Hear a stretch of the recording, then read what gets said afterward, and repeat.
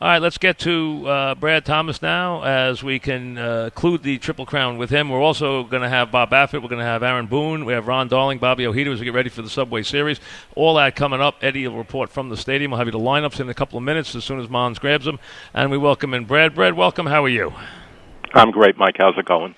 All right, Brad, two things about Justify. I'm going to have Baffert on in a little while, which I'll get to. One, the puzzling is why he has another horse in the race, which just floors me, number one. Number two, how big a drawback do you think the rail is?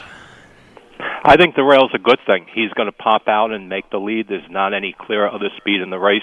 I don't think it's a problem at all. I think sometimes it can be, but sometimes things can go wrong in general. I think trainers are very, very adverse to the one post all the time, and I think it's a very overrated thing, particularly for a horse like Justify. He'll pop out, he'll make the lead, it won't be a problem. All right, tell me what you thought of his last race. I thought it was a tremendous effort. I love the fact that he's able to withstand all sorts of pressure. In the Preakness, he had to battle the 2-year-old champion, the Breeders' Cup Juvenile winner, the Bluegrass winner. Good Magic fought him tooth and nail every step of the way, and then was able to put him away, draw away, hold off the closers. And he had a little bit more in the tank than it looked like by the sheer margin, because Mike Smith put him in hand about 50 yards from the wire. There was a little bit more there if he needed it. There is a concern, though, as game as he was, as classy as he was, the fact that he has been unable to replicate his Santa Anita Derby speed figure, which was at 1 1/8 in the two longer races in the Triple Crown, and in both those races in the Triple Crown, even though he had to deal with that pace pressure, he also benefited from strong biases and by sloppy sealed surfaces that he clearly handles very well, and that some of his rivals may not have handled as well. In the Belmont Stakes, it's going to be a totally different track, the legendary Big Sandy, completely different footing. I think Justify is going to be out of his comfort zone because of that.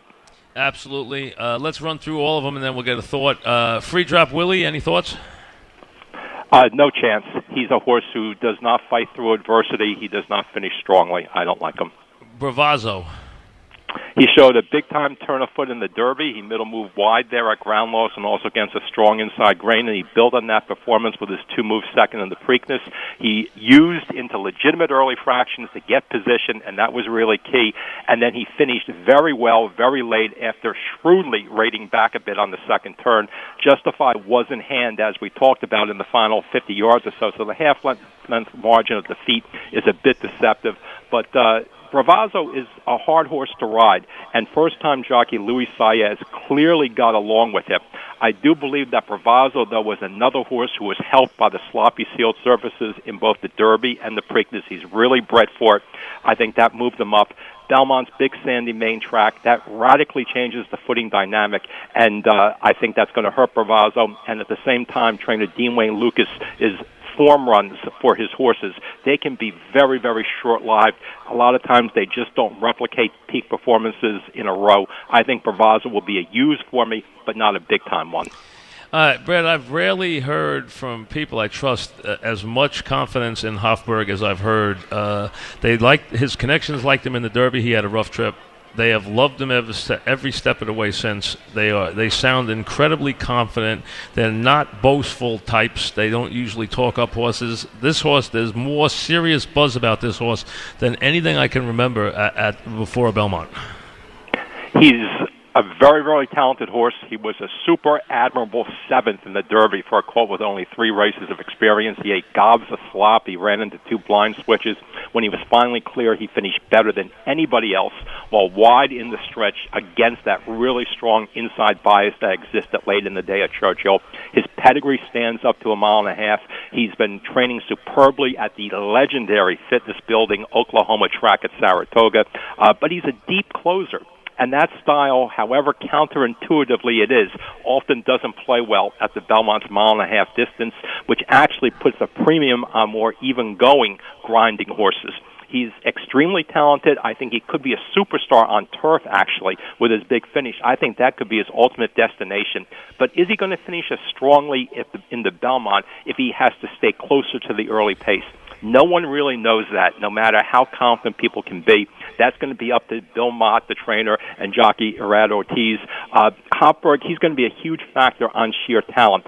But that buzz that you talked about, that's going to affect the price. He's going to be a lower price than he should be. He can win. He's a big-time use, but I think he's going to be an underlay.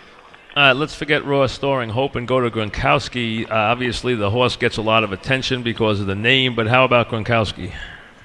Well, he apparently spiked the fever and missed the Derby as a result, but he's trained surprisingly well on dirt for a horse who never actually has raced over it and has an iffy pedigree for it as well. Still, he's bred to be a miler. He's never run further than a mile, and now he's going to have to stretch all the way to a mile and a half off a 69-day layoff. I don't see him. I think he could be a pace factor. I'm not sure, but I just can't see him winning this race. All right, tenfold. He's been faced with a significant challenge in each of his 4 career starts. On every occasion, he stepped up with a high-character, prime-time effort and a move forward. He debuted around 2 turns, was the only inside all-the-way winner in 9 dirt races at Oaklawn that day. In his second start, tenfold outbattled the more experienced Pletcher trainee who shipped in to run in Arkansas. Then tenfold rushed into the Grade 1 Arkansas Derby. He fought hard while in and amongst the horses through the stretch. He was wide all the way around both turns, losing a lot of ground. He never gave in. He kept digging in. He pulled up with those more experienced horses. And 3 weeks ago, or 5 weeks of rest, he moved up into Triple Crown competition in the Preakness. He was bumped around early. Then he rallied very wide against a double bias. He made the best move of anybody in the Preakness field into the fastest part of the race, which was the 4th quarter. And he still continued grittily, kept grinding right to the wire. He was outkicked for second by a better trip and shrewdly ridden Bravazzo. But tenfold has a legitimate Belmont pedigree on both sides. He has a tactical but even-paced style that's suited for a mile and a half, and he has the form cycle of a 3-year-old who is improving and ready to explode. He is a huge threat. All right, Vino Rosso. He has a very strong for a modern thoroughbred mile-and-a-half dirt pedigree on both sides, and he has a long, power dirt stride that's made for a mile and a half and made for Belmont Park. He has improved mentally with experience and blinkers, 2 back. He was helped by pace and a bias, but still sustained a sharp run to take the wood, despite wandering in the stretch run. I didn't really like that, but I think it was his greenness. His Derby is a complete throwout since the combination of a wide post and a tepid break put him in absolutely impossible position throughout, running against the bias and on a sloppy sealed surface that he never really got comfortable on. You could really see him slipping and sliding. He's rested. He's pointed for this race by an expert Belmont Stakes trainer in Todd Pletcher, who really knows how to win this event. Vino Rosso, he's another horse who's a major player. Noble Indy. He's a really nice middle-distance horse. He can make some noise going 9 furlongs or less later in the year, but I don't see him as being able to compete with these going a mile and a half. He's training well. He has some common ownership, though, with Justify. He should have speed, but he's likely going to be strategized out of his preferred in-the-mix style because of that common ownership. He might run a decent race, but dynamics and distance that make him very, very hard for me to use. And Peter Pan winner, Blended Citizen. He lacks sprint speed, Mike, and he lacks middle-distance acceleration. But his efficient, long, lumbering stride makes him the most natural mile-and-a-half athlete in this field. He is made for Belmont Park with the sweeping turns. He is made for 12 furlongs. His synthetic Turfway Park win came against a really sharp field for the Grade 3 level. Many of the horses that he beat that day overachieved in subsequent starts. And Blended Citizen, despite traffic trouble, he then finished sneaky really, really well when only getting started in the final 16th when he ran in the bluegrass at a mile and an eighth behind Good Magic. He got that very important race that you alluded to, Mike, over the Belmont surface in the Peter Pan. When he kicked in late, he pulled away from second raters.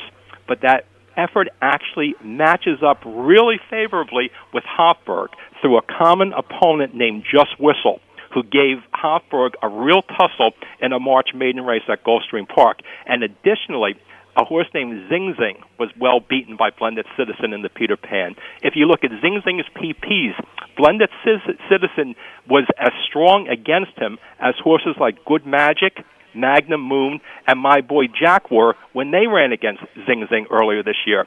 So there's a number of threads company line-wise that say Blended Citizen can match up with the Belmont field. Ultimately, he may not completely class up, but a mile and a half and Big Sandy, they are his friends.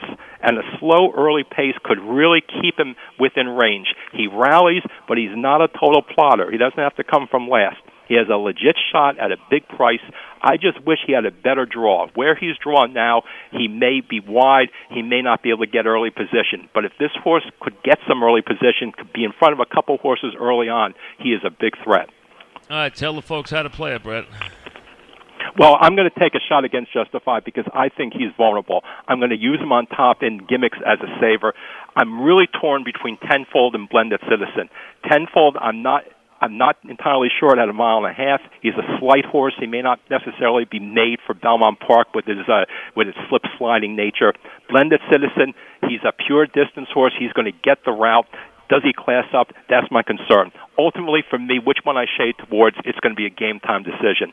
I think Tenfold is going to get a lot of betting action. I think he's going to be under 10-1. That's going to lean me more towards Blended Citizen, but they both should be a good enough price that I can take a win shot with them. To cover myself with Justify, who still is the likeliest winner in this race, but not so much more likely than everybody else in my estimation, I can play Justify over Tenfold, over Blended Citizen in exactas. And I can also play Justify over Tenfold and Blended Citizen, over Tenfold and Blended Citizen in the third slot in trifectas. I can add Vino Rosso and Hofburg to that third slot using the same horses I talked about before on another ticket, and then can come back again with another ticket, adding Restoring Hope, who is an even-paced horse who has a shot to clog along, and Bravazzo. Now remember, you have 50-cent denominations that you can use, so you can do this without investing a whole heck of a lot of money.